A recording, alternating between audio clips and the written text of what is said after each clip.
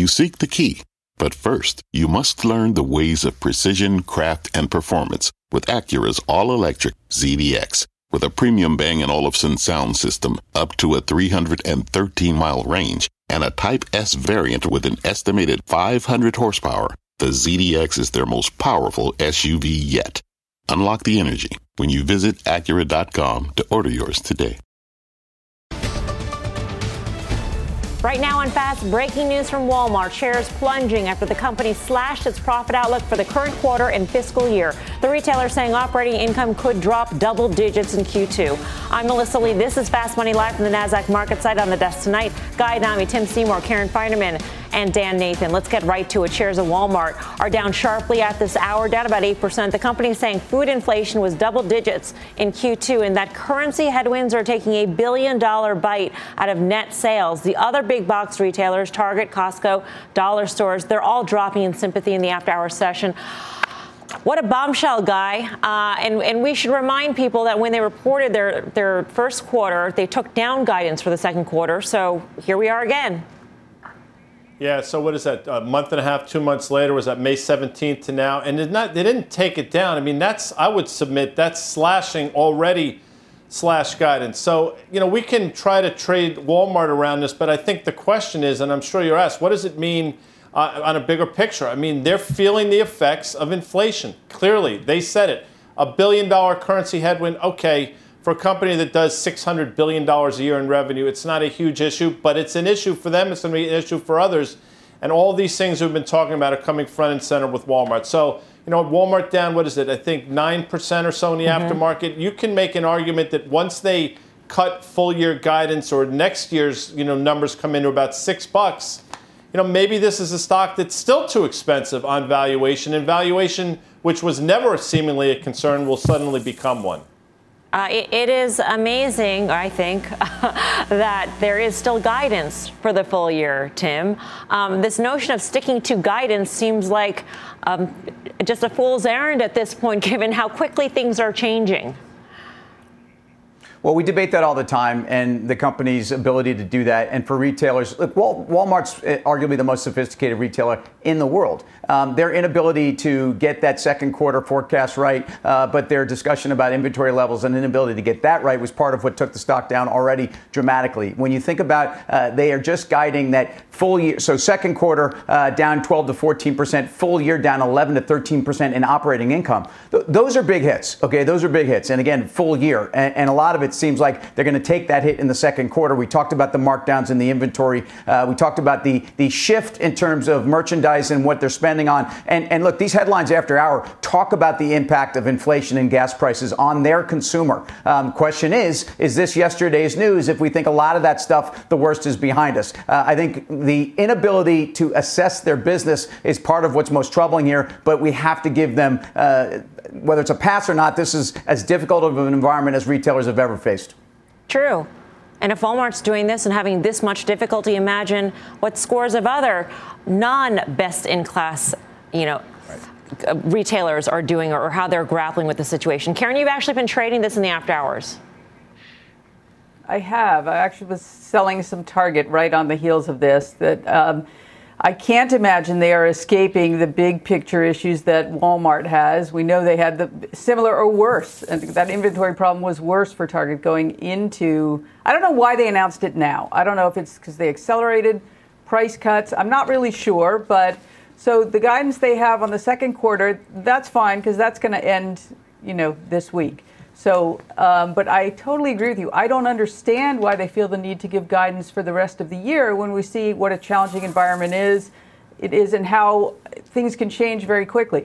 But the part that I think bodes particularly poorly, especially for Target, is the mix and how much the consumer is spending on food, which leaves a lot less money for the higher margin items like apparel. Walmart specifically cited apparel, which is a good margin area for Target. So it doesn't bode so well for them. The reason I sold Target, not Walmart, is I have a lot more dollars in Target than I do in Walmart. So I imagine we'll trade down. I think it's actually continuing to trade down last I looked.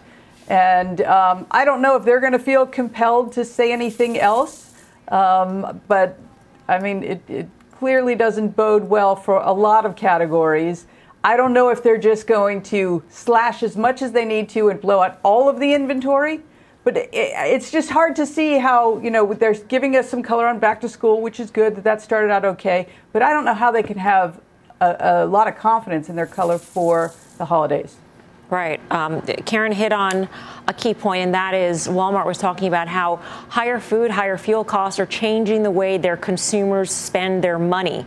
Karen mentioned the higher, margin sort of areas like apparel. When you take a look at a lot of the retailers in the after-hour session, they're getting hit, no surprise. Names like a Macy's, a Kohl's, all these other stores, Dan, which may be experiencing the very same things.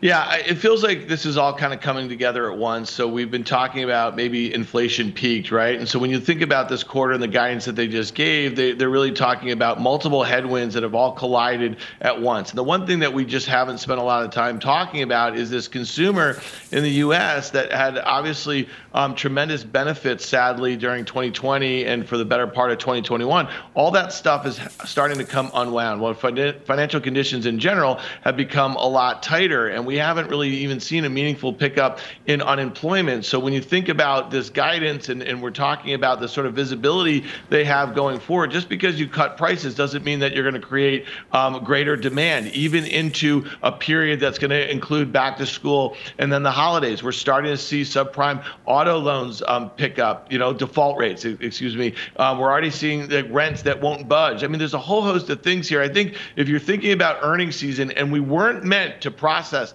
this information from Walmart until mid-August. Okay, so the fact that we're getting it 2.5 weeks early is definitely kind of interesting in the broader landscape of some of the guidance that we're expecting to get here. And so to me, I just don't think it paints a particularly great picture for the U.S. consumer right now. And I don't feel like this is the sort of report that's going to change itself in a quarter or so. Expectations, for the balance of the year relative to where the stock is trading about 20 times. Now, obviously, it's going to be less with earnings estimates coming down and the stock down here. Analysts are still off sides on this thing. There's 32 buys, only 8 holds and no sells. So I suspect you're going to see a lot of downgrades, too.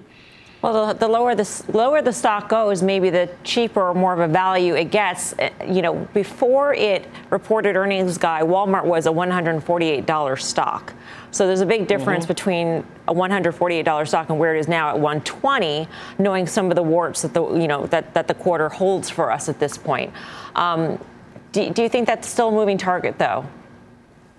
Absolutely. I mean, traded down, I think 117 was the 52-week low, I think on June 15th or 16th. You have to go back and check, but it actually traded lower than we're currently trading, a month or so ago. But to your point, all of this now becomes a moving target. But again, it speaks to the conversation we've been having for quite some time. What is the right multiple for the market in this environment that continues seemingly to deteriorate? And inflation is insidious, it's insipid, and it's everywhere.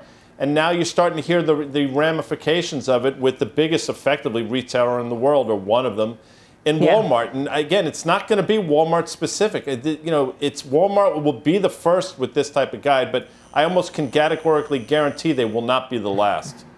Well, it reported first when it came to the retail earnings, and then Target came out with its own bombshell. So we'll see if Target follows. Let's get more on this all with Courtney Reagan, who, of course, is our retail reporter. Courtney, great to have you with us. Is there any difference in how Target dealt with this inventory that may save it from having another warning on the same quarter versus Walmart? They seem to be really aggressive at the get-go in issuing their, the warning right after their quarter, saying we're going to mark down and we're going to take our guidance down.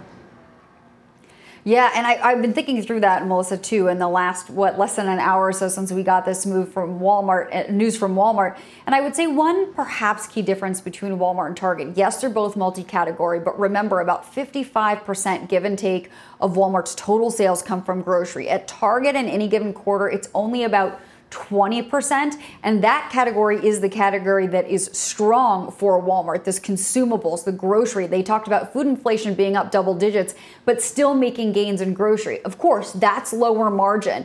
Target has actually played fairly well in that apparel game, in their own private labels, but they still had to discount that to move it. So in a way, it could be harder on Target than on Walmart, and maybe that's why Target had to come out so quickly, to your point, after the end of their quarter when they saw that these things were not changing in their favor and were not changing quickly in their favor. I cannot remember the last time that Walmart came out with a warning like this intra-quarter. I've reached out to the company to see if they can confirm when indeed that happened. So that is what caught me by surprise. I think it's very interesting, of course, that Walmart is able to take up their revenues and their comps above where they previously guided and above the street's estimates.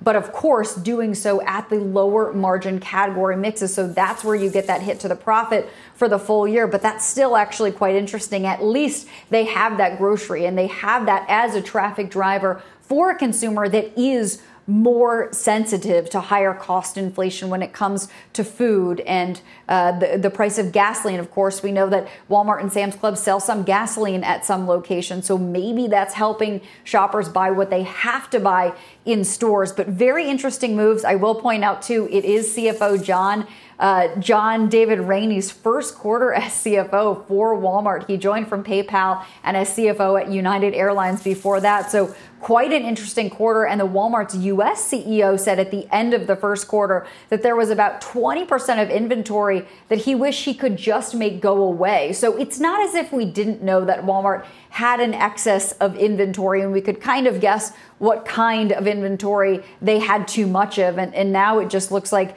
they're really quantifying the impact that it's having on the quarter. All right, Courtney, thanks for the color. Courtney Reagan with us. I don't know, Karen, do you think that Target stands a chance in terms of escaping this in a little better fashion? It's hard to see how they escape completely. I'm wondering if Target feels like they're going to miss also. Does this give them any cover to pre-announce? They don't have to pre-announce. Even if they're going to miss, they don't have to pre-announce. But it just sort of makes me wonder. It's that issue, that mix issue that's so important for Target. And so it really doesn't bode poorly. The one thing that Target does have a meaningful advantage over Walmart is that they are a U.S. and Canada-centric company. So to the extent that the dollar is strong, that's a benefit for them as they source outside of the U.S. and sell in U.S. dollars. So that's a little bit of a tailwind relative to Walmart. But and the valuation is very different. So I'm going to buy it back. I don't know tomorrow or the next day, but I'll buy it back because I think that it'll get penalized somewhat as much, and the PE ratio is already dramatically lower. Yeah. Let's get more on this. With us now on the fast line, Bill Simon, former Walmart U.S. CEO. Bill, great to have you back. Thanks for calling in. Courtney was saying that she was trying to figure out when the last time this happened was. I mean, what's your take on this? It just seems so unusual for Walmart to do this. Yeah, hey, I was listening to Courtney, and I was thinking the same thing. It has to be 8 or 10 years. I can't. I know we did it once when I was there, and I've been gone for a long time. So. An inter-period warning like that is very uncommon for Walmart. Yeah, you called the inventory overhang on Walmart apocalyptic at one point. Yep.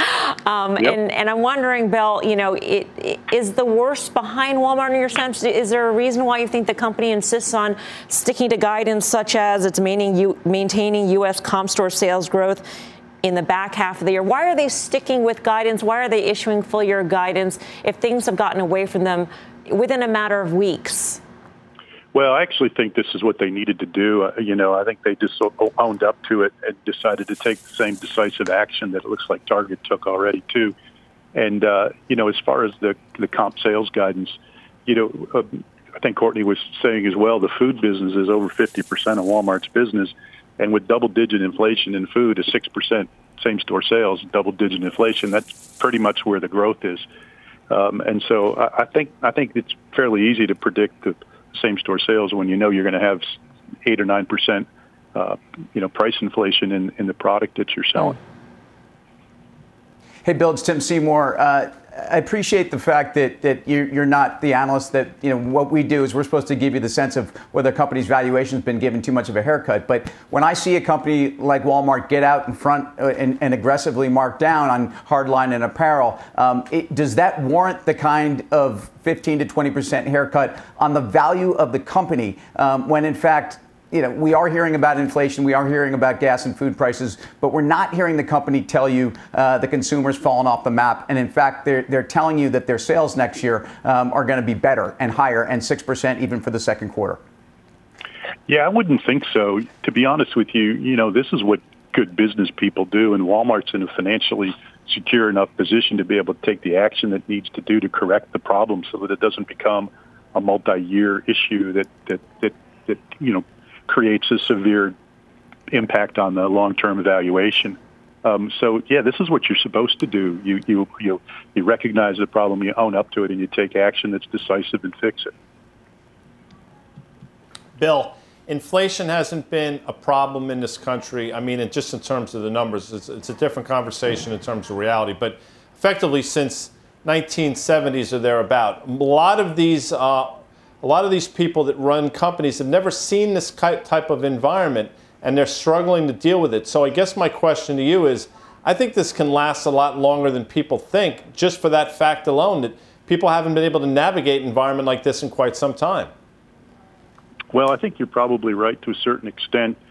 Inflation, is something that at this level that, gosh, in this country we haven't dealt with maybe ever at this rate, at this velocity. And then you sort of combine that with rising gas prices, which, in Walmart, they analyze everything. And in the total analysis of everything, it's gas prices that really drives the sales shortfall and the sales changes at Walmart, because their consumer in particular, is so sensitive to gas prices. But to me, I think it's encouraging that we're still seeing employment at the rate that it's at. So we're able to fund and maybe fund or fuel the inflation by the high employment level. So I think we have to figure out where this cycle ends. And all of the pundits will tell you that we're nowhere near where we need to be yet on interest rates to slow the inflation rate. Yeah, I mean, given the task that the Fed has on hand, and this is a very appropriate conversation given the Fed is meeting this week, Bill, just knowing that the Fed has to do this and fight inflation, and that the side effect could be higher unemployment, does that concern you about Walmart? I mean, on the one hand, you're going to tame inflation. On the other hand, you're going to impair the consumer by putting him or her out of work. How does this affect Walmart in your view? Well, I think with Walmart as the nation's largest grocer, and the best price in the market on groceries, they're better positioned than most retailers to survive this and to actually thrive on it. Their consumer is impacted severely, but they also see an increase in consumers that trade down from the higher priced grocers as inflation continues. So, they've built a very, very broad business and have found a way through good economic times and difficult economic times to be relevant. Right. And last quick question, Bill. The last time you were on, I asked you to play a game that we like to play on Fast Money, and that would be Would You Rather? And I asked you Walmart or Target, and specifically when it comes to the ability to weather this inventory problem, morass, shall we call it, better, and which one do you think is the better retailer here? Same question at this point, now that Walmart has come out and warned on the second quarter. Oh, man, that's so not fair. Guys, I'd rather be retired now than either one. Is that a point? Is that a good pick? So neither. No, I actually think they're both going to be really strong. I think they're both going to recover from it well.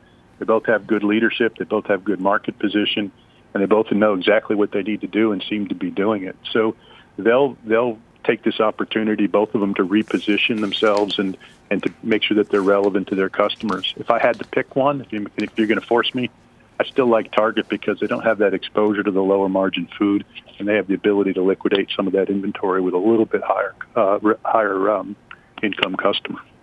Always appreciate your candor and analysis, Bill. Thank you for joining us. You bet. Bill Simon, former Walmart U.S. CEO. Dan Nathan, what do you say? Well, somebody got tipped off to this, Mel. The most active option that was traded today in Walmart was the July 29th, this Friday, expiration 130 puts. 13,300 of them traded, a lot of them in the last hour of the day. Wow. And there was only 348 open interest, and that's about $900,000 in premium. if the stock were to open here tomorrow, you could see what the sort of gains would be. So I'm not a fan of unusual activity. I don't think that's a thing. I do think it's a thing, though, when people have a tip and they're trading off of it in the last hour of the day before a very unusual announcement, as you just detailed, Mel. This is not a common event for Walmart. So there's going to be more to talk about as it relates to that options purchase. That is interesting because, as you said, you do not like unusual activity as any sort of indicator, but that much in the last hour, that is eyebrow raising, Karen. Yeah, it definitely is. I mean, we did see an insider trading thing uncovered today. I mean, I don't know if you did know that. It's so dumb, it seems. But can it be worth it? I feel like you'll spend more in lawyer fees alone, regardless of the outcome. So I don't get it. Excellent citing, though, Dan. Yeah. Interesting. It's like a PSA. Don't insider trade. Coming up, we've got our eyes on a couple of earnings movers this afternoon. Shares of Whirlpool and NXP Semi on the move after reporting. We'll bring you the numbers next. Plus, it's not just a busy week of earnings. We are counting down to this week's big Fed meeting. How aggressive will the central bank be with its rate hikes this year? We'll dig into Powell's next play when Fast Money returns.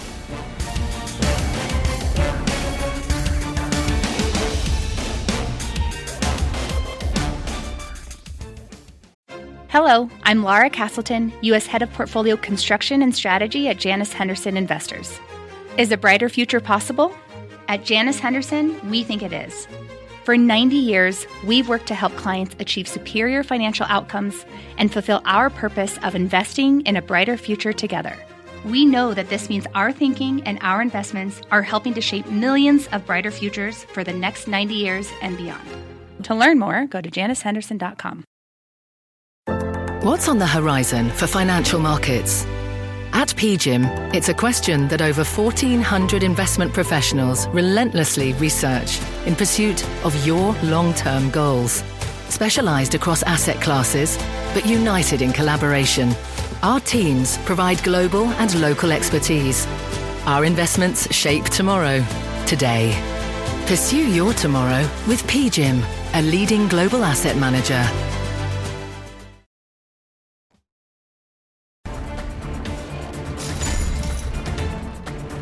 Welcome back to Fast Money. We've got an earnings alert on NXP Semi. The shares are down despite this company reporting a revenue beat. Christina Partsinevelos has got the details. Christina.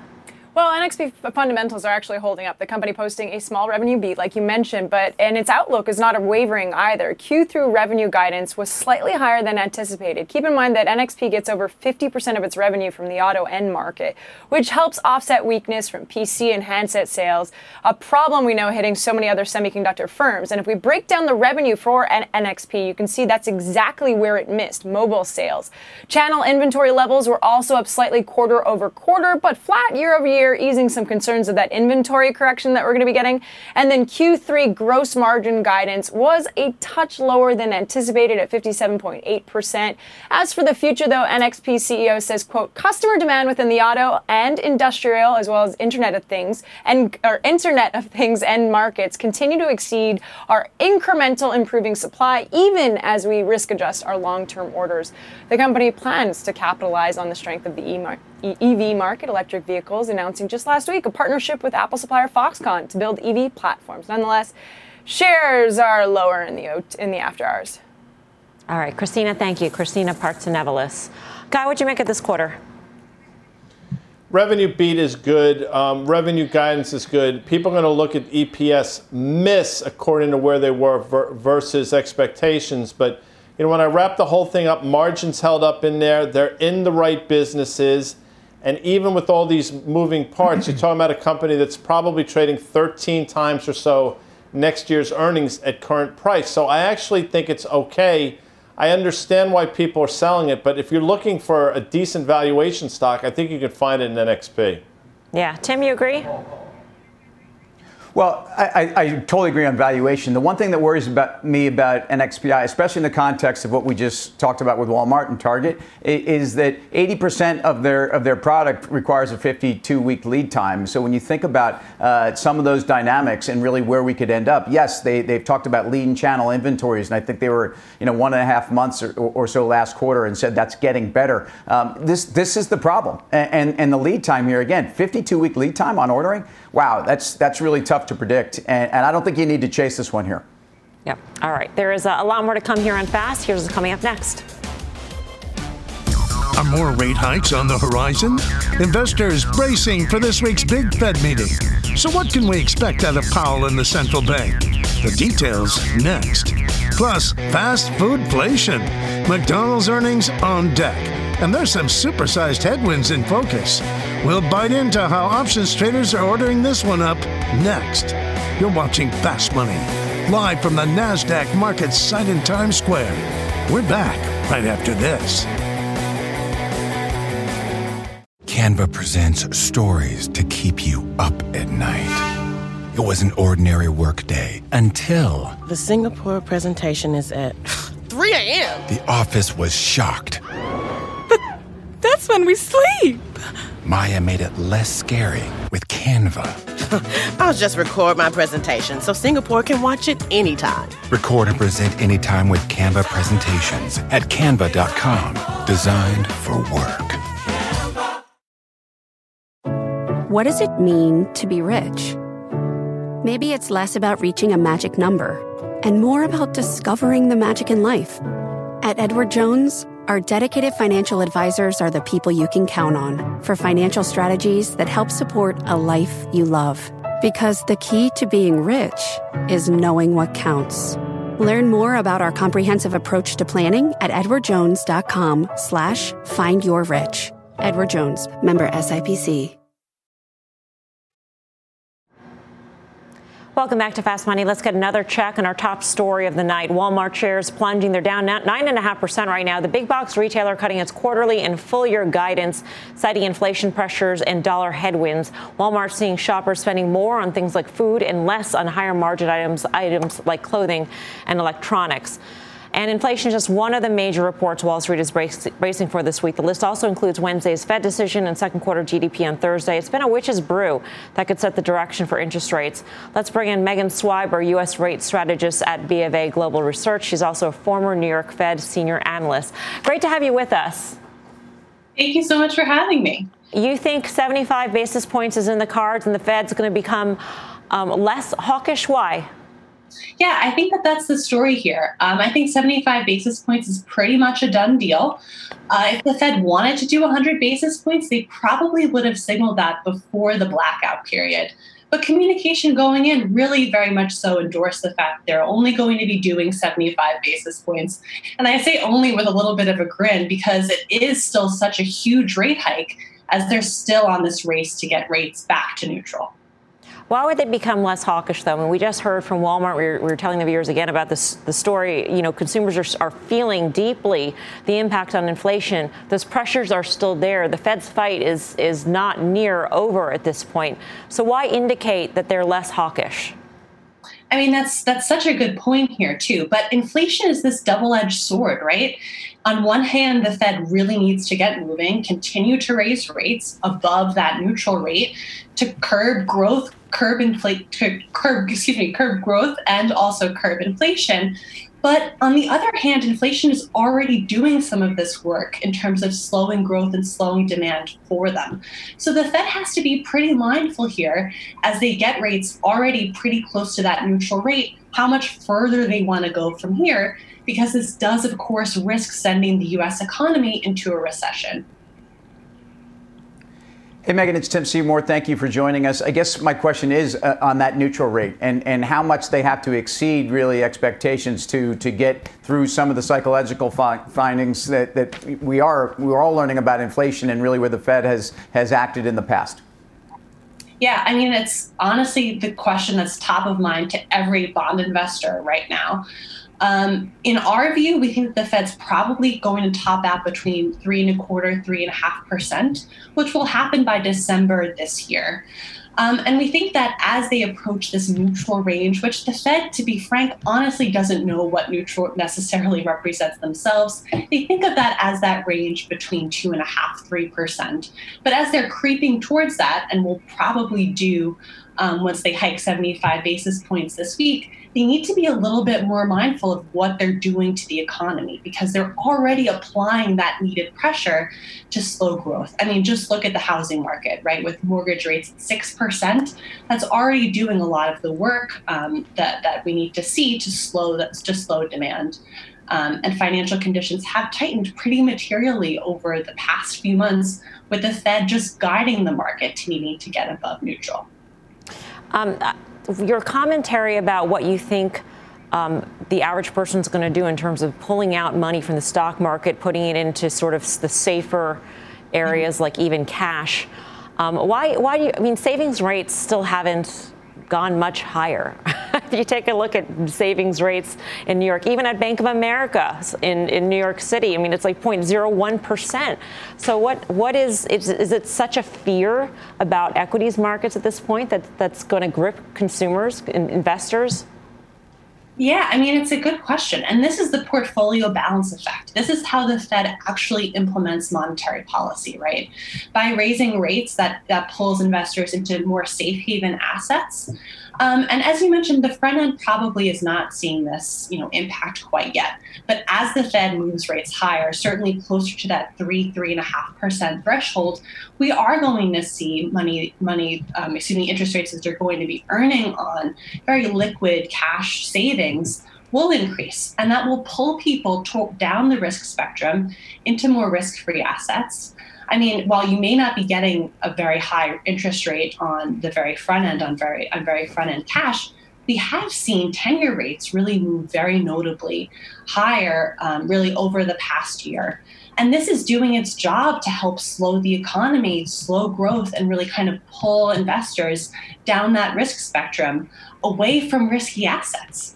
And this is what the Fed needs to see happen to do its job. This is what they need to see happen in order to cool that demand and, of course, cool that inflation.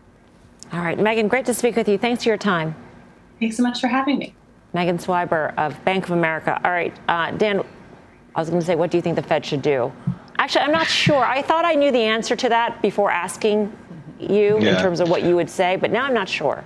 Yeah, I mean, listen, I actually agree with a lot of what you just said. I mean, I think the Fed should kind of hit it hard. They have to if they surprise to the downside 50 basis points. I don't think that'll be great for equities, to be very frank with you, but I do think that they've already set the course in action for quantitative tightening, so they're not going to change that. Might they kind of leave the door open a little bit? We know they're going to have Jackson Hole at the end of next month and then this September meeting, and might there be a pivot if the data gets increasingly weak, if we start seeing worse housing data, if we start seeing the stock market kind of retest those lows from June, if we start seeing unemployment tick up? Yeah, they will. But I don't think they're going to make huge changes to QT, because that would really be, I think, a problem. They need to kind of follow through with what they said they're going to do on rates and then the balance sheet, and then really be data dependent. So again, I don't think that we're going to get a lot of clear-cut answers this week, but I do think that S&P 500 is probably going to be retesting those prior lows, not because of what the Fed's doing, more because the economy is weakening quicker than some investors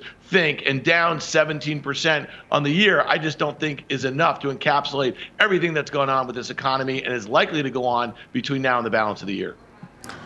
Guy, we all know where you stand on the Fed and the job it has done so far.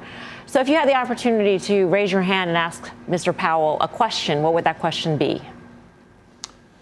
Mr. Powell, Chairman Powell, respectfully, for years you were looking for, almost begging for higher inflation. Well, you got it. I understand that you can be wrong, but what made any of you think that you could somehow control what you were begging for all along? The hubris associated with that is problematic. It's okay to be wrong. It's not okay to be arrogant. What are your thoughts, Chair Powell?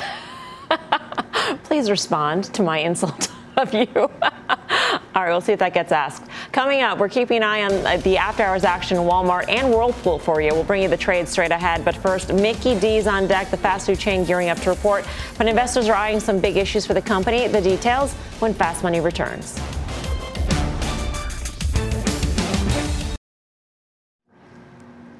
Welcome back to Fast Money. McDonald's dropping almost 1.5% ahead of earnings tomorrow. The stock has basically been running in place for the last 3 months.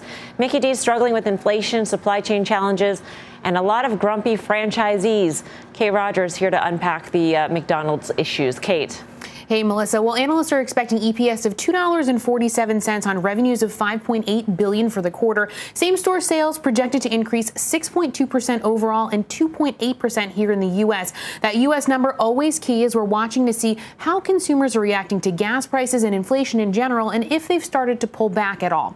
Now, last quarter, McDonald's executives mentioned some customers looking for lower price point items, but said they were also still ordering via delivery, which is more expensive. Grocery inflation also continues to outpace restaurant inflation, which is beneficial to companies like McDonald's, particularly in a downturn. FX headwinds will also be in focus. The company already warned it would be a drag of about 8 to 10 cents on EPS, but some analysts at Cowen and BTIG think it could be even higher this quarter. And the Russian business has been sold off, so an update on that will be key as well. Finally, any mention of franchisee tensions over changes to lease terms that are upcoming and also restaurant grading systems that will start next year will be of note on the analyst call tomorrow. Back over to you. All right, Kate, thanks. Kate Rogers. Tim Seymour, McDonald's. Golden Arches, I think they remain very defensive. They've outperformed the S&P by about 11% year to date. Their global scale and dominance, really, and their ability to push through, I think, pricing across the board, and not necessarily to their customers, but it's certainly along the supply chain. I think McDonald's continues to be very defensive. Those U.S. comps have already been downgraded in the last couple of days, but if you think about their consumer, if anything, the value chain is where they exist and where I think you're going to see some strength, even some trading down. Valuation not at all challenging here, and in fact starts to look relatively interesting on a 5-year comp. Is there a lot of overlap, Tim, with the Walmart consumer base? I don't think so. I mean, I look to the extent that there's, well, the question is the overlap. Is it overlap relative in terms of where they're going to hit? I mean, the grocery prices and Walmart's consumer, I think we just heard, that's not really changing. It's trading down from hard lines and apparel. So to the extent that it actually may be a similar demographic, I don't think they're going to get hit at going to McDonald's. But that's my view. Karen, what's your read through from a McDonald's report to the investments that you have?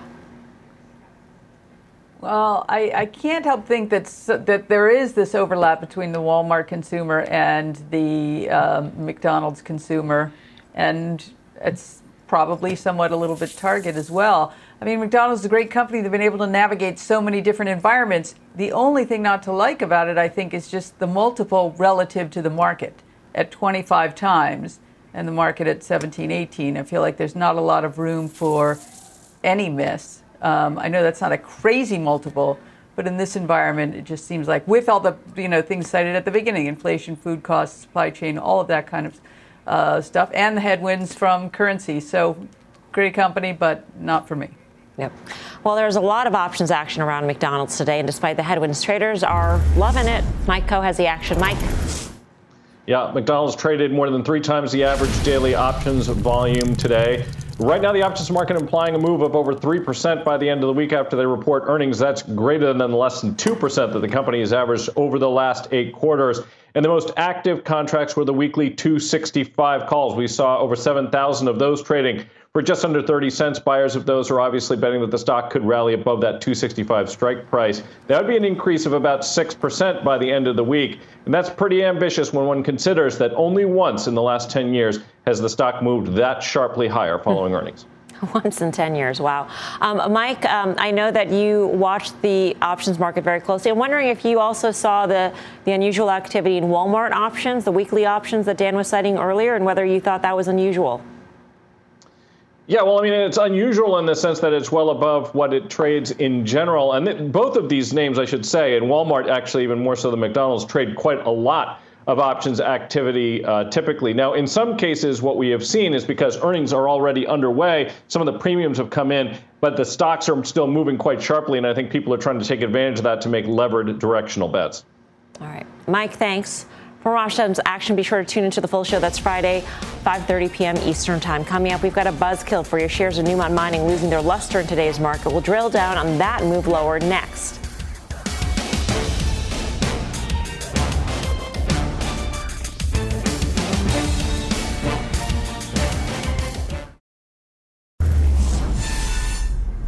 Welcome back to Fast Money. Newmont shares falling off a cliff today after a huge earnings miss. It was the stock's worst day since 2008. Profit for the second quarter down nearly 41% from a year ago, hurt by a drop in gold prices. The mining company's stock has been cut nearly in half since hitting an all-time high in April. Guy, what's your take on this? Remarkable, right? I mean, think about where we were in the spring. Gold seemingly on its horse, miners doing great, and then listen to the things that you stated, but labor and energy costs as well, hurting them again. So it's across a variety of sectors now. Newmont's not impervious. Now, I would have thought the stock would have been significantly higher than where it closed today on the back of this. I thought it would be lower, but not to the extent that it has been. This is one of the worst one-day sell-offs we've seen in probably 20 or so years. But it felt to me as if you saw volume capitulation. Steve Grasso will talk about the 3-day rule, which I totally get, but this is about as oversold as the stock has been in quite some time. Yeah, labor and energy, the biggest input costs for miners, pretty much across the board, Tim. I was shocked to see how much they emphasized the labor costs, saying it was about, they were up over 1/3 in many places, and that they don't expect it to come down in 23. It was that kind of a warning and the stickiness of the labor charges, and obviously the importance of that cost input to their business. So also believe gold prices have been strange in that you would have thought gold would have been more resilient in an inflation environment, would have been more resilient as other assets were basically under extreme pressure. I think the gold price has a lot to do with the valuation here, but I think the labor costs and the cost side of the business are the part that's selling this thing off. Coming up, tonight's big story, Walmart tanking in the after-hour session, and another retailer on the move. We got Whirlpool out with earnings. Retail trade is next.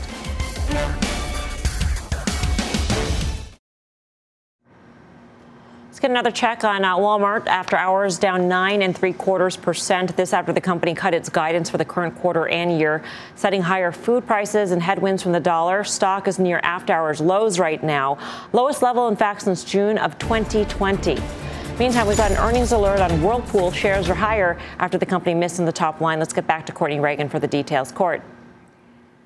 Yeah, this price action is a little confusing after hours here, Mel, because Whirlpool is kind of another indicator flashing some concern for spending, especially here in North America. Overall, Whirlpool's revenues did miss consensus. They're down more than 4%, though currency headwinds responsible for about 2 percentage points of that. Whirlpool's price increases and more favorable product mix was partially offset by what they call supply chain disruptions and demand slowdown. North America volume, that fell 6%. So those previously executed cost-based price increases were ultimately offset by lower volumes and then elevated cost inflation. Asia and Europe revenues, those were light too. Ukraine, another issue for demand in that region. Whirlpool reducing its full-year earnings outlook even after a huge beat this quarter. So the second half implied guidance is well short of consensus. But Mel, as you pointed out, shares are a little higher here after hours. Yep. Court, thank you. Courtney Reagan. Karen Finerman, you owned this once upon a time, maybe years ago. But what do you think of Whirlpool? It's still I still own some. Okay. It was a mixed quarter, which is why it's up, because the expectation was for a not mixed quarter, for a bad quarter. And so, I mean, it's proving to be a more resilient business than people thought. They have a good handle on cash flow. I think the guide down was very much expected. So trades at a very cheap multiple. And the miss in North America, but they did have some strength in other places around the world. They are going to be selling their Americas, maybe, and that'll just strengthen the balance sheet. The balance sheet's in great shape. They continue to buy back stock. And so it's in a bad neighborhood, kind of, housing related and supply chain and all of that. Given all that, they did a really good job, I think. So it's not surprising the stock is up on what looked like a mixed quarter. Yeah. Tim? Well, forward PE under 7 makes it attractive on valuation. And again, during COVID and during some of the pull forward and some of the demand around staying at home and fixing up your house, then they were running into supply chain dynamics. It's unfortunate, but I do think the longer term trajectory of their business is good. And this is a company that over the last 5 to 7 years has really undergone major efficiency gains in terms of their margins. So as Karen said, I just think the bad news was priced into this stock coming in. It's why you're getting a bit of a relief on what's not great news. I'm not sure what the read is into housing. I'm not sure you can make one right here. Is there? What's your view, Guy? Read into housing. I don't know.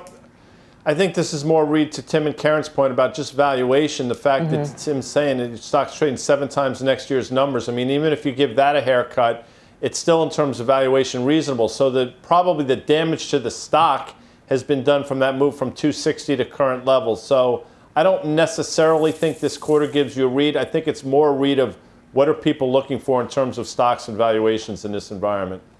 Yeah. The stock is up 1.4%. Up next, we got your final trades.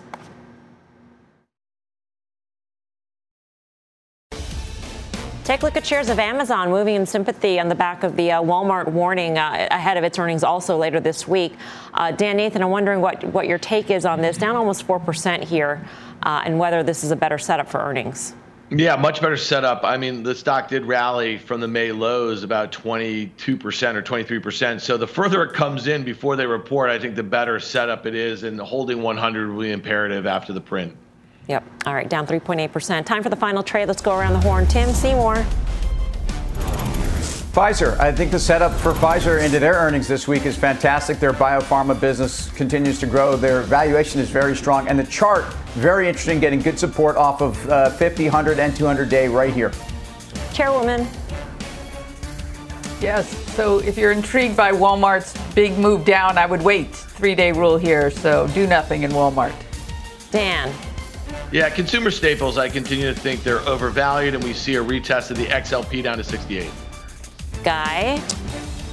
If you want to be defensive with a stock that has some upside potential, Amgen into earnings next week continues to look interesting to me, Melissa Lee. All right. Thank you for watching Fast, everybody. We'll see you back here tomorrow at 5 for more Fast Mad Money with Jim Cramer. Starts right now.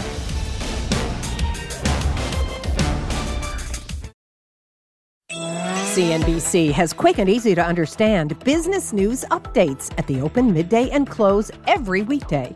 Markets, money, and more from Wall Street to Main Street. I'm CNBC's Jessica Ettinger. Follow and listen to CNBC Business News Updates wherever you get your podcasts.